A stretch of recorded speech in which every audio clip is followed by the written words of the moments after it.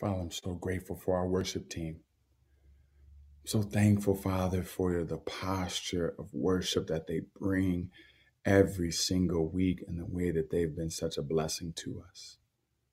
Now, Lord, would you continue that time of celebrating you, that it would move from all of our voices collective, now be centered on my voice, but that my personal voice would be moved so that your voice could be elevated. It's in Jesus' holy name we pray. Amen. Amen. It may not be a surprise to y'all, but I always wanted to be a rapper. Yeah, rolling around, big crew, entourage. That was the way I wanted to get down. And if I couldn't do that, then a hooper, and I had a few other options, you know what I'm saying? But I thought that my flows was gonna get me there. And so like there was there's in the rap game, you got to have the best metaphors. Your metaphor has to be better than the next rapper so that everyone can say, wow, you're the most creative. And so during the era when I was coming up, we used metaphors that described pain, that described like hurt, that described like some serious ways that you could torment another person, but you did it in a creative way to show like, don't mess with me because I'm the best. And so I'm listening to Wu-Tang or I'm listening to someone, and I come across this like style of torture.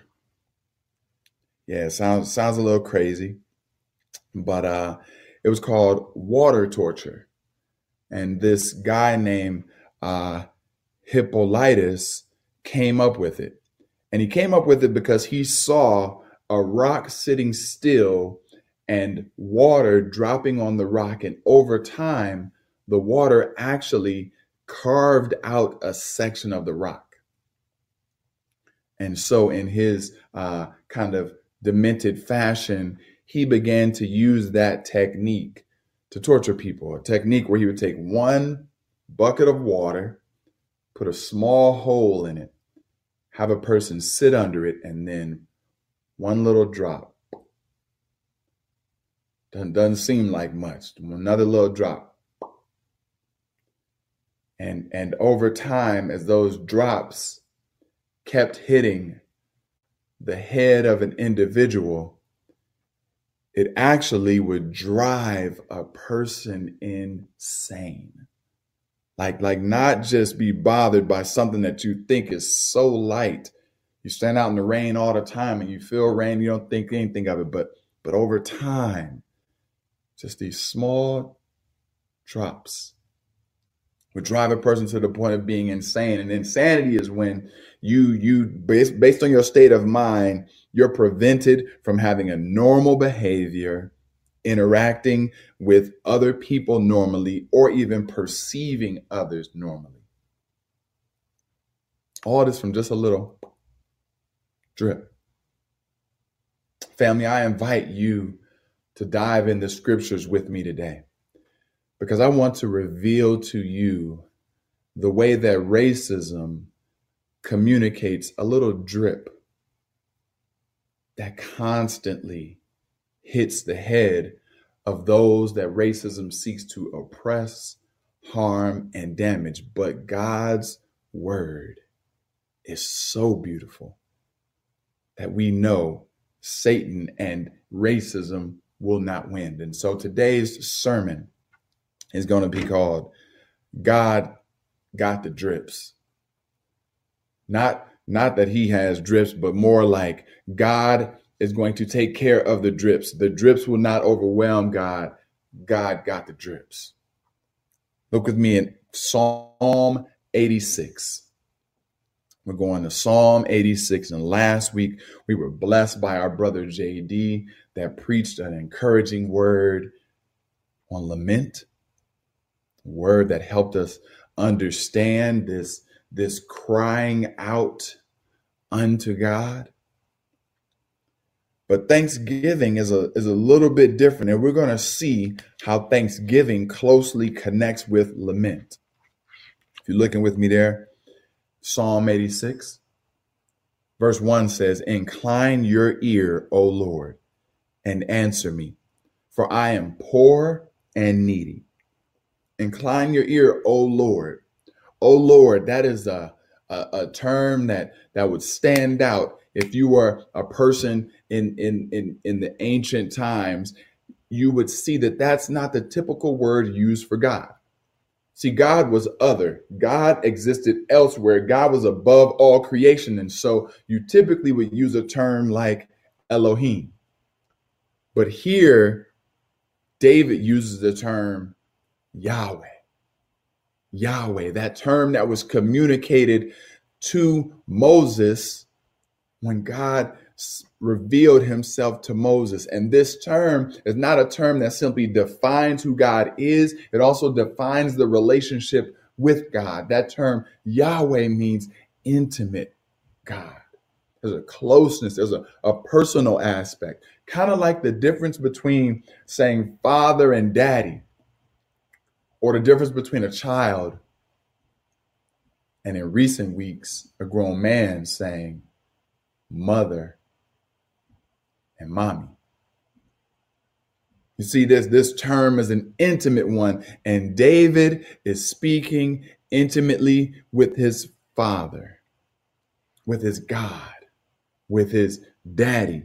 And next in this same verse 1, we get an understanding of what the context of this entire psalm is going to be.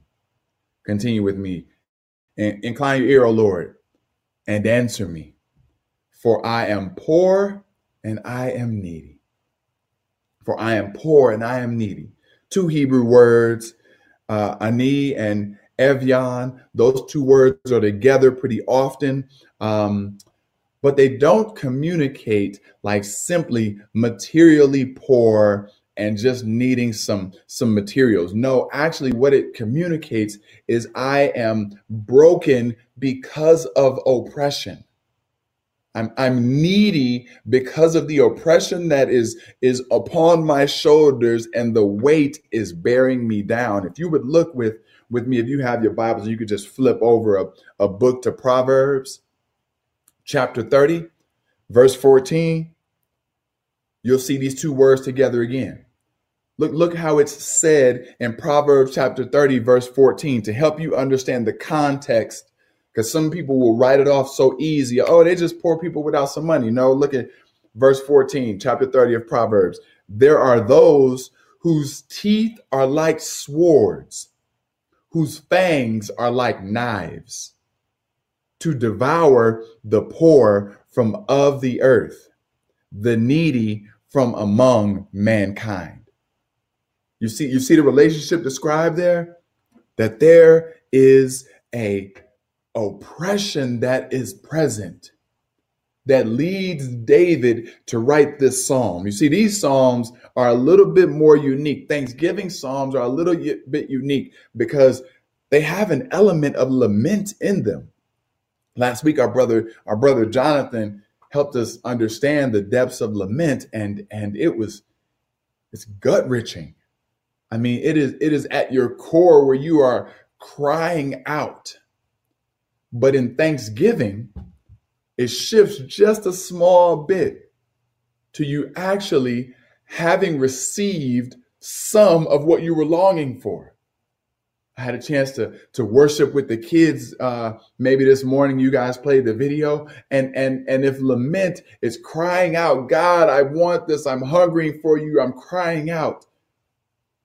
Then Thanksgiving is if you are stretching to God, and God meets you in your stretch and provides some of what you've been longing for. But I struggle.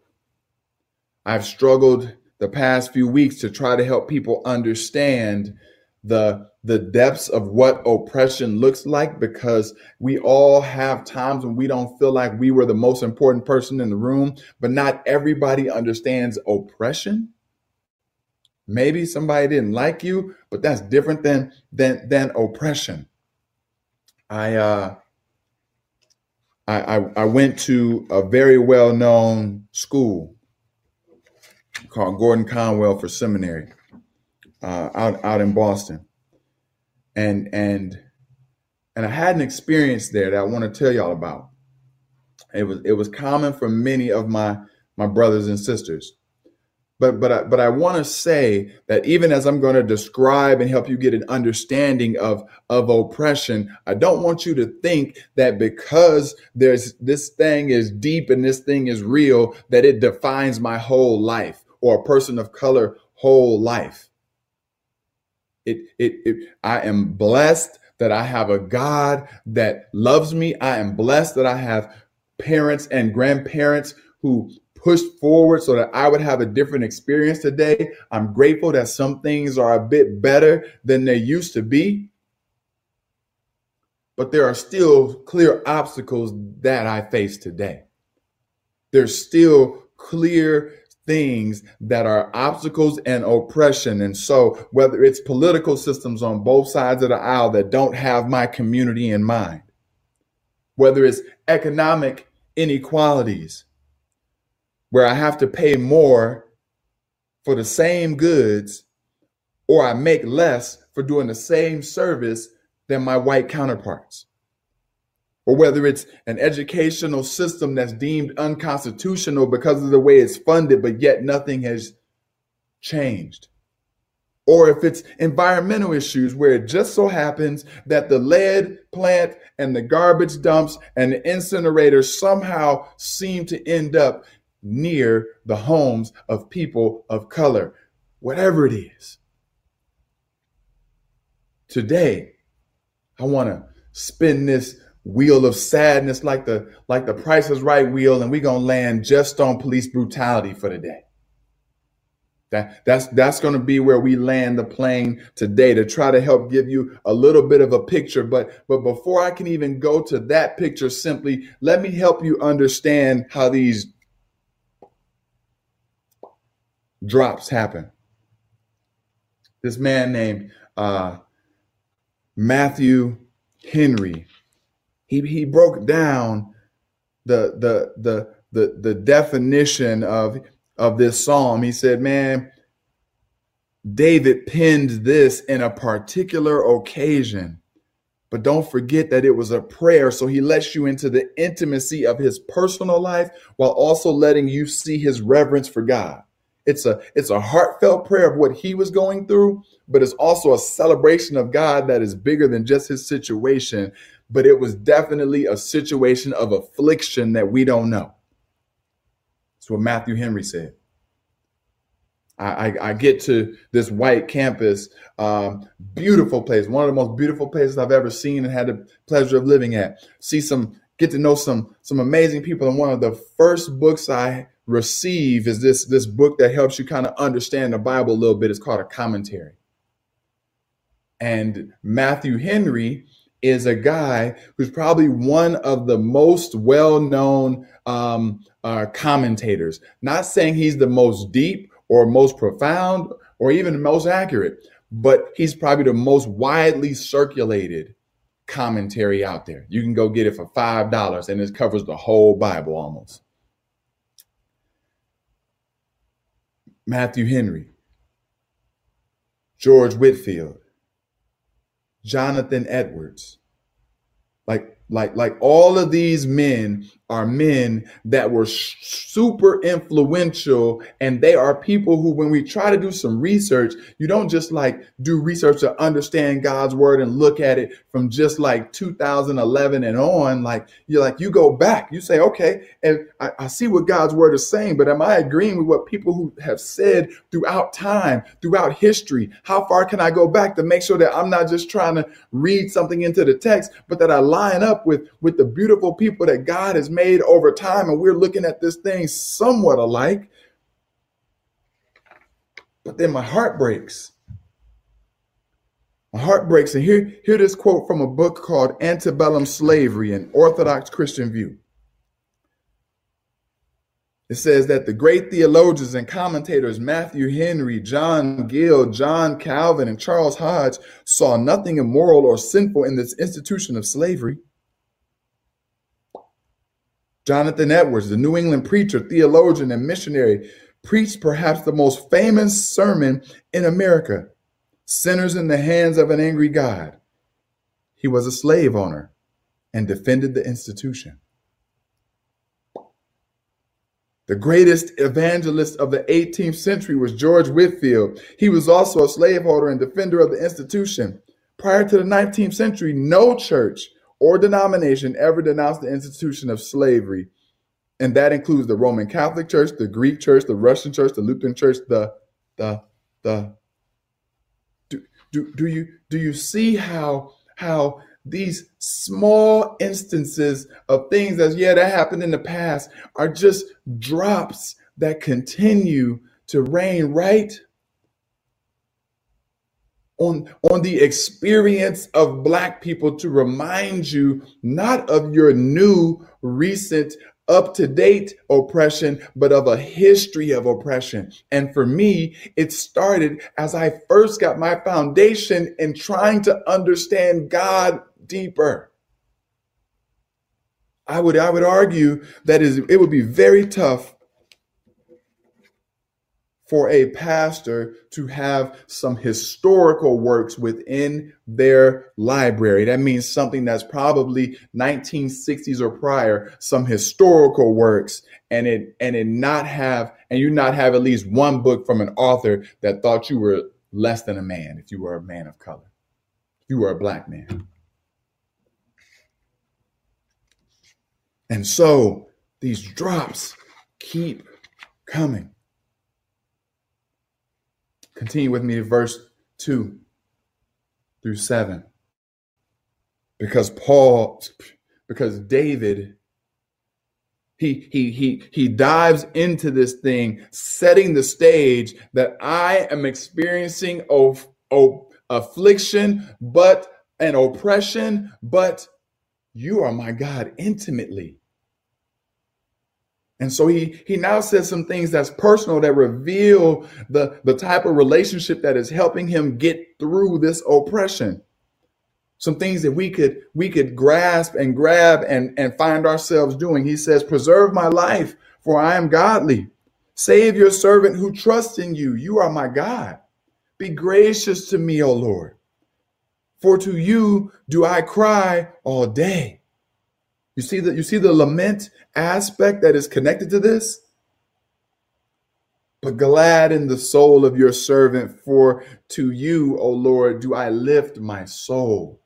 For you, O Lord, are good and forgiving, abounding in steadfast love to all who call upon you. I love that he's remembering who he is in God and who his God is to him.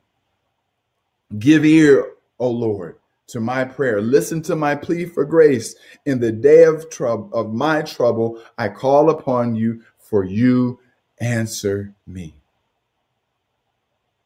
It's personal. It's affliction that's real, that's felt. It's intimate. It's him knowing exactly what he needs from God and coming right to God with it. But David's fixed on who God is, and he's also fixed on his situation. Look with me in the next 4 verses. He says, there is none like you among the gods, O Lord, nor are there any works like yours. All the nations you have made shall come and worship before you, O Lord, and shall glorify your name. For you are great and do wondrous things. You alone are God. Teach me your way, O Lord, that I may walk in your truth. Unite my heart to fear your name. Verse 10, you alone are God. You see, now it switches a little bit. Now he's using a different term so that you would understand, or so that he properly reverences God for being the creator of all things. And so while affliction happens because these people think that their life is more valuable than David's, while this challenge is happening to him and he's in the midst of this turmoil, this situation, he's reminding himself, no, you are the creator. And because you are the creator, you are the one that take people who might look down on another and you put us all on a level playing field. It is you, God, who has created all things. And so now he refers to God as Elohim. So you first had the intimate Yahweh. Let me tell you about this pain. But now you have Elohim. Let me lift your name up above this pain because you are greater than it. But then something happens in verse 11. Verse 11, and as I kept reading this week, it was capturing my heart. I first didn't know what it was talking about. I didn't understand at first. And God spent some time like revealing it and opening up and showing me, and then giving me this old crazy analogy of these drips.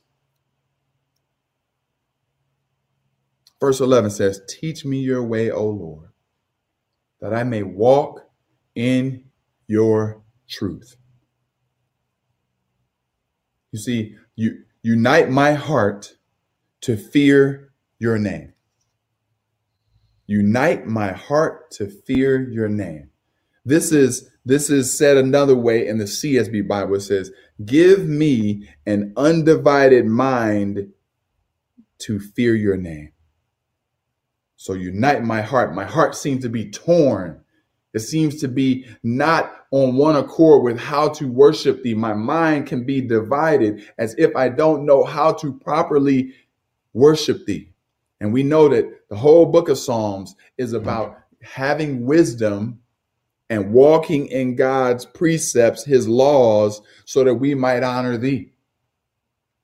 And so somehow he's got to this point in his affliction where he is divided. And it's almost like that prayer that we find in Mark 9. My brother who I was eating with the other day had brought it back to my attention. It's almost as this our brother Alvin, he was saying, "Don't worry, we wasn't too close. We wasn't too close, y'all. Quit tripping." But in Mark 9, Jesus says to this man, "If you can believe, all things are possible. If you can believe, all things are possible to him who believes." And the man, immediately the father of the child, cried out and said with tears, "Lord, I believe, but help my unbelief. Help me do the thing that I don't feel like I can do right now." This prayer is a similar prayer where it's like, I'm feeling so torn right now. I need you to unite my mind so I can be about your gospel. I'm feeling so torn. I need you to unite my heart so I can be about your gospel.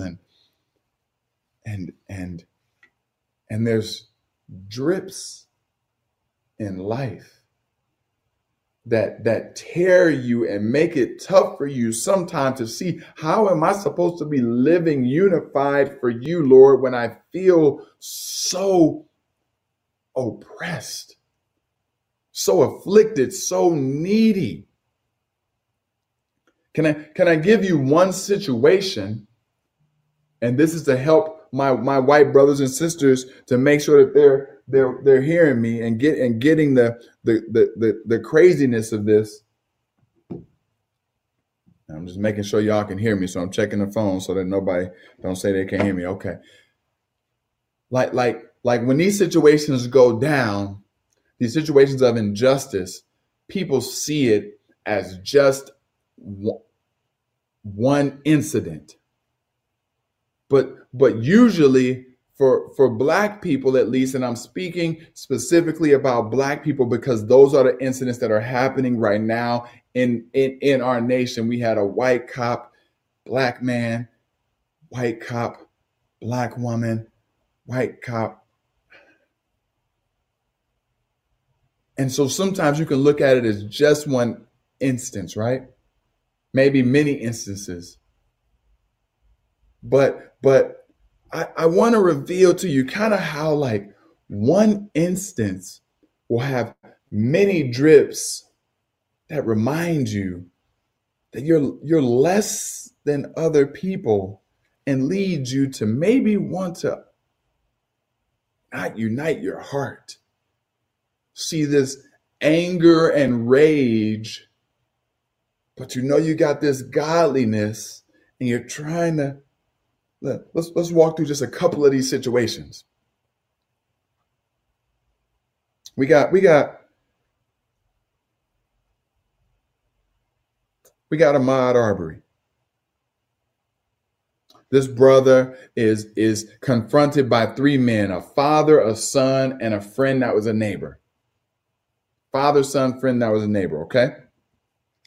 Here's one of the drips. Drip number one: father's a cop.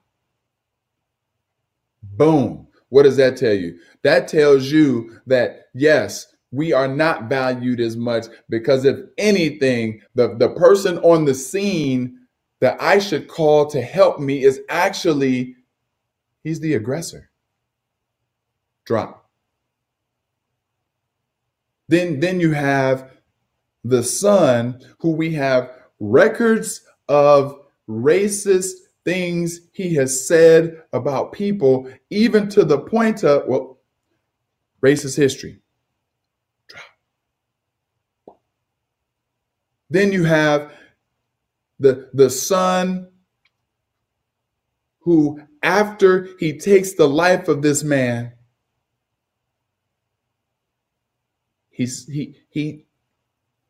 I can't even repeat what he says. And right now they're debating on whether he said it or not, but he says something as if he deserved it inward. You see this? See, it wasn't just the death. The death's not enough.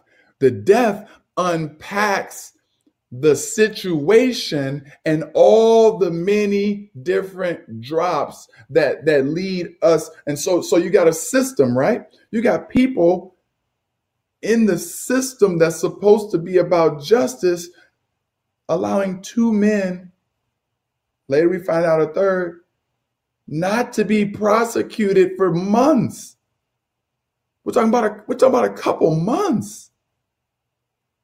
And it was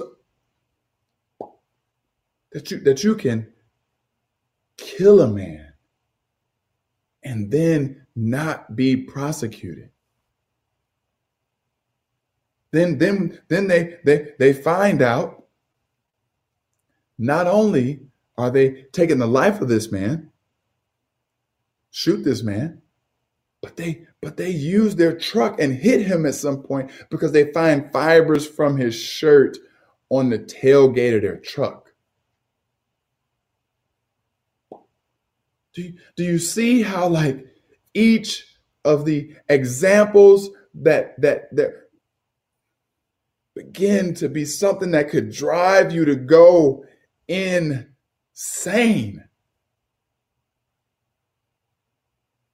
I've only listed like 40% of the drops that took place just in this case. Let's go back to Trey. Let's go back to Trayvon Martin, 17-year-old. I sometimes think of my little homie Kenny Mo, and I've been blessed that Ken and Robin have allowed me to journey with them in life and get to know Kenny Mo over these years. And because Trayvon was 17 when he passed away. I say, no, when he was murdered. And even if you begin to debate all the different aspects of George Zimmerman, and maybe he was trying to protect his community, and he was trying to do the right thing by policing his neighborhood, and then you hear the 911 call. Sir, don't do that, sir. Don't chase him, sir. Right there, we got the evidence we need, right? Then he gets off. Then he gets off. He does not do any jail time besides like being held through trial. So let me tell you another drop that continues to get added, right? Now he's suing the family for 100 million. The family. He killed Trayvon Martin, and now he's suing the Martins for $100 million.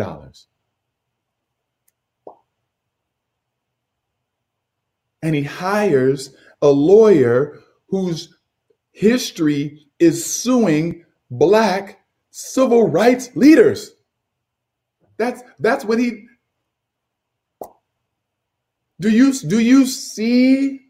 Like step into David's world. This is not a man who was saying, God, I need you to come through for me because I'm tired, because I'm just a little weak. This is waves of oppression. And sometimes you may not understand why I'm struggling, why I'm mad, why I'm frustrated. It's because the drops keep coming, and it's enough to drive a person.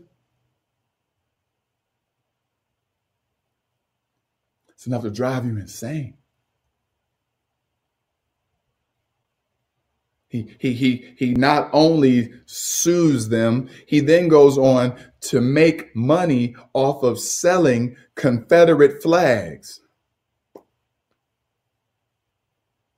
And then he sells the gun that he used to kill Trayvon Martin. That cut me two ways. It cut me that this man could try to profit off of the death, but it cut me in a different way because I'm thinking to myself, who is the person that would buy this gun? Do you see how these things continue to just drop to the point where you feel the affliction is just overwhelming? And I'm gonna put Jason, I'll throw some links to these things. Hey, I'm not saying start following like one of them is I think The Cut is an article. I'm not saying start running with this magazine and listen to it. It's actually extremely progressive, and that's not my cup of tea. But as I looked at a number of different outlets, that article within The Cut actually was pretty dope. And so I list that. And another one about George. Sometimes, man, these aggressors, the woman in the park, like I struggle saying their names because I don't want to lift them up in the inhumane activities that they've committed. Still revere them as being created in God's image.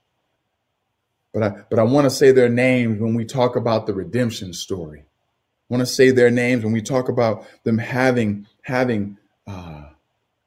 posture that represents Christ. I want to say their names when it's not associated with hurting and damaging the lives of my people.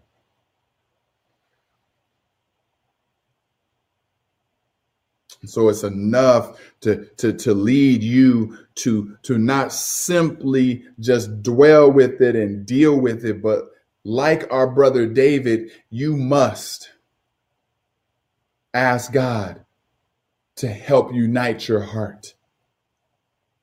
Black people, the pain and the constant drips that you receive, it is real. And yet God does not want you to try to go it alone. God, in a world where we don't see ourselves ever being viewed in the same way as our brothers and sisters, Father, help our unbelief.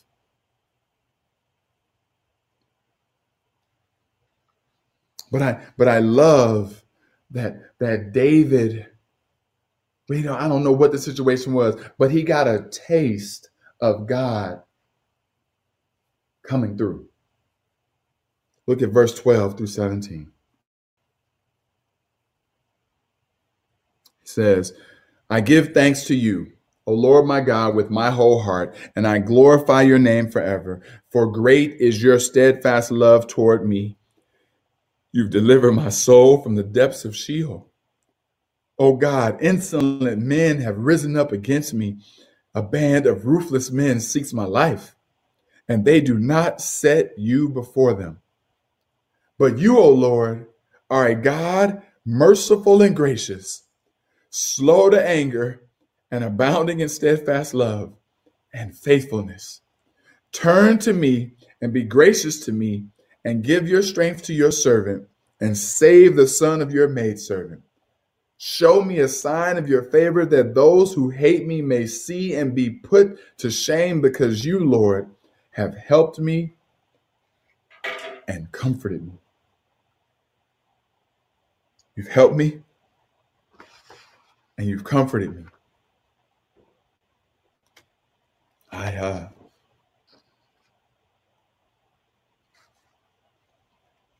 I'm crying, man, because I know the only way that I'm not insane is because I felt the Lord's help and comfort.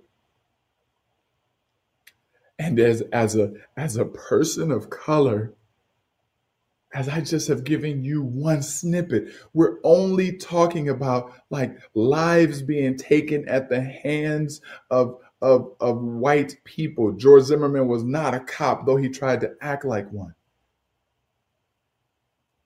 I'm just giving you the police brutality segment. We know that there are so many others.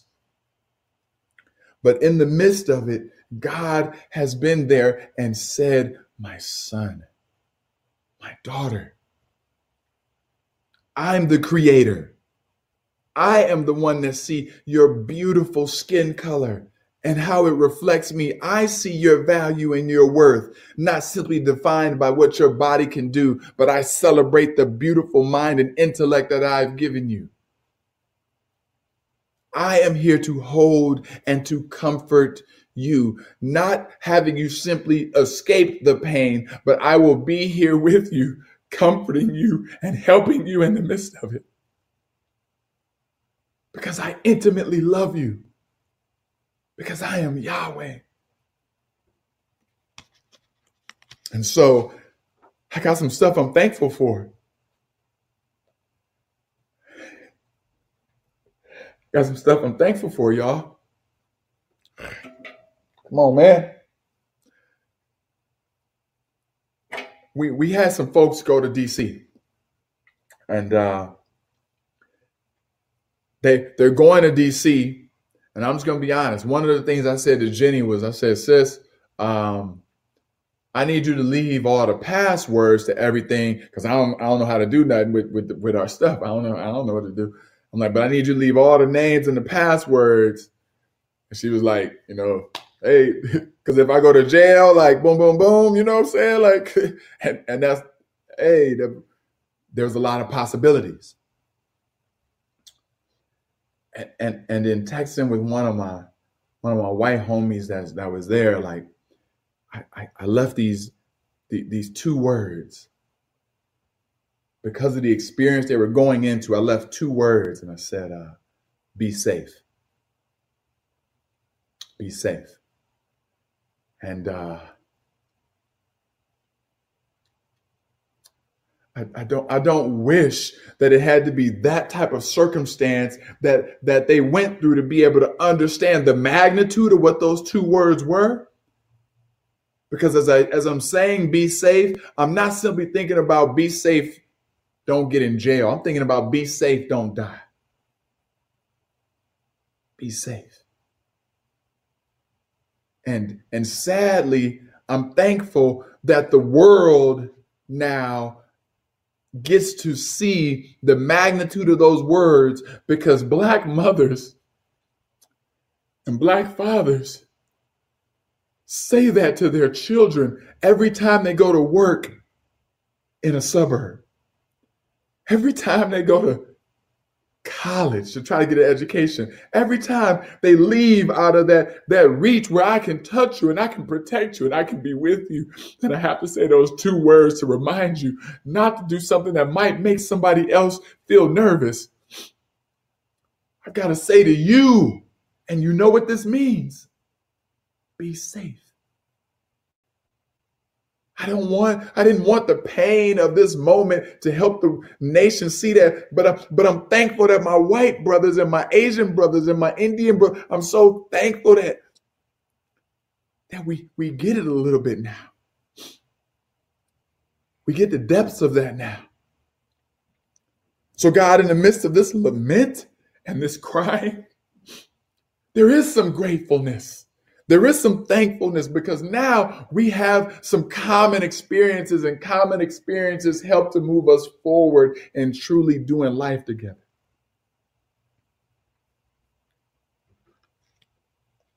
I asked Jake to bring up a picture of something that I'm also thankful for.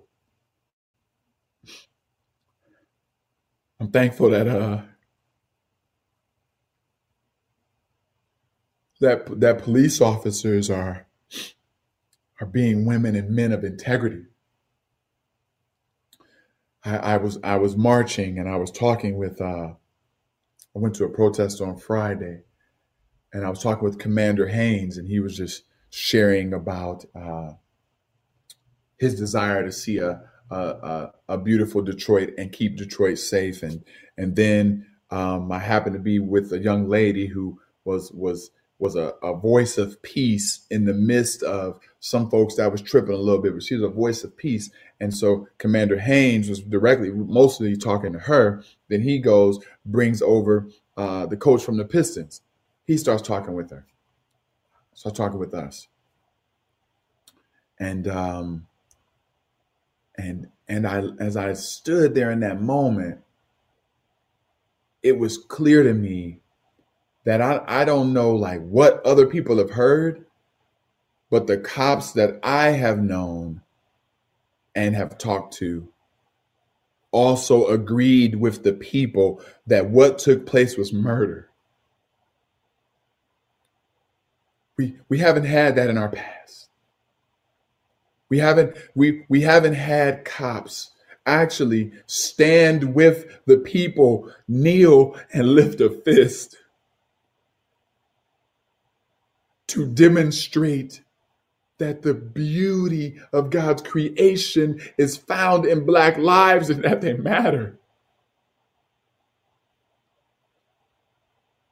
And so I'm grateful.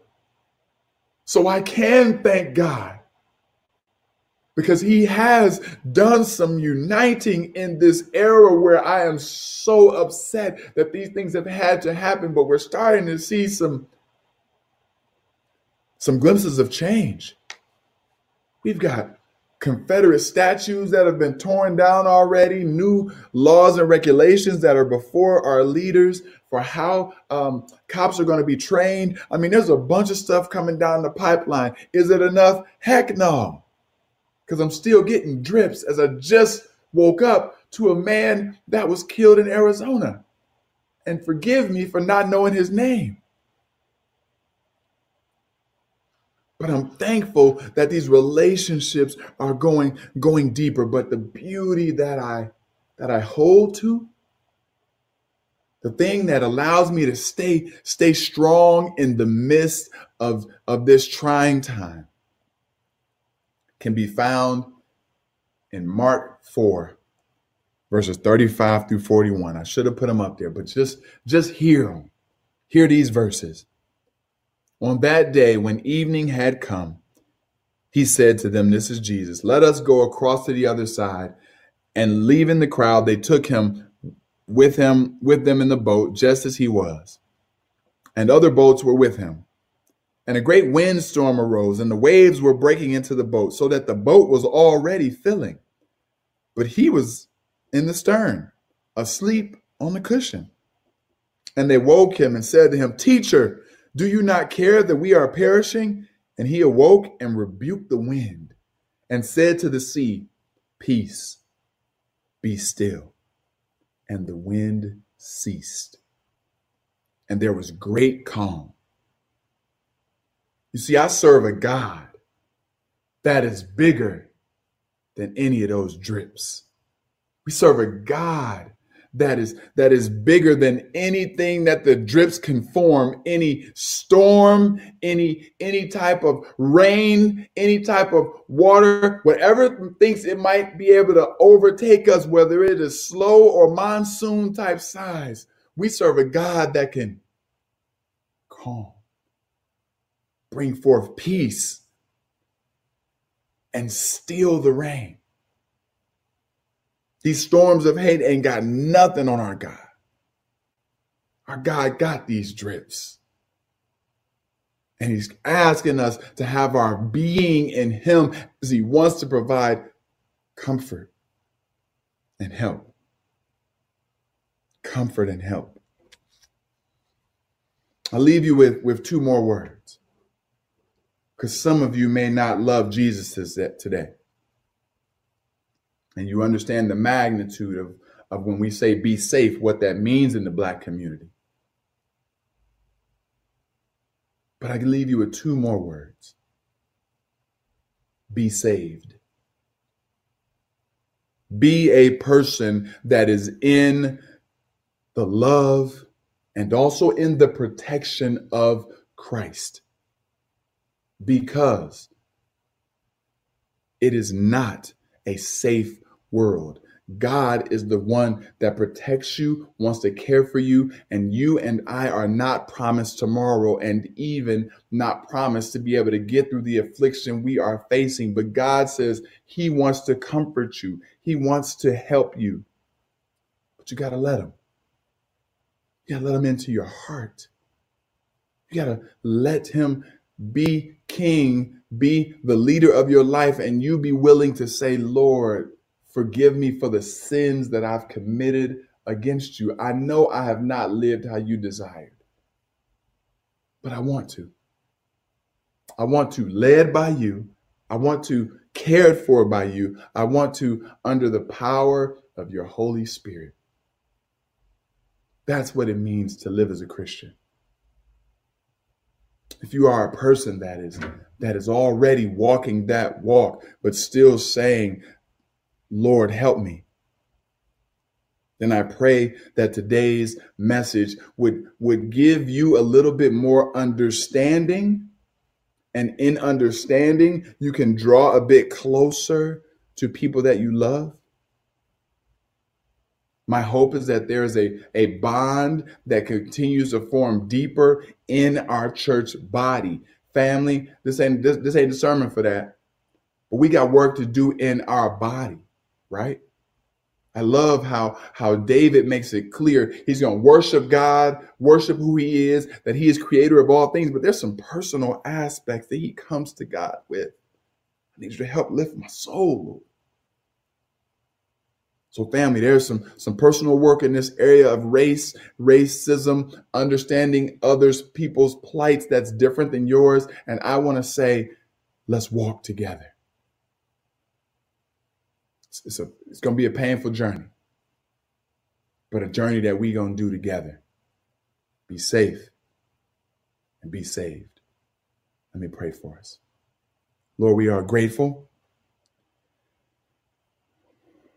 Father, we ask that you would help us when we feel divided hearts, a heart that wants to stone people created in the image, your image, also a heart that wants to be led by your Spirit. Lord, let us submit and reject the temptation to respond in a way that does not worship you, Lord.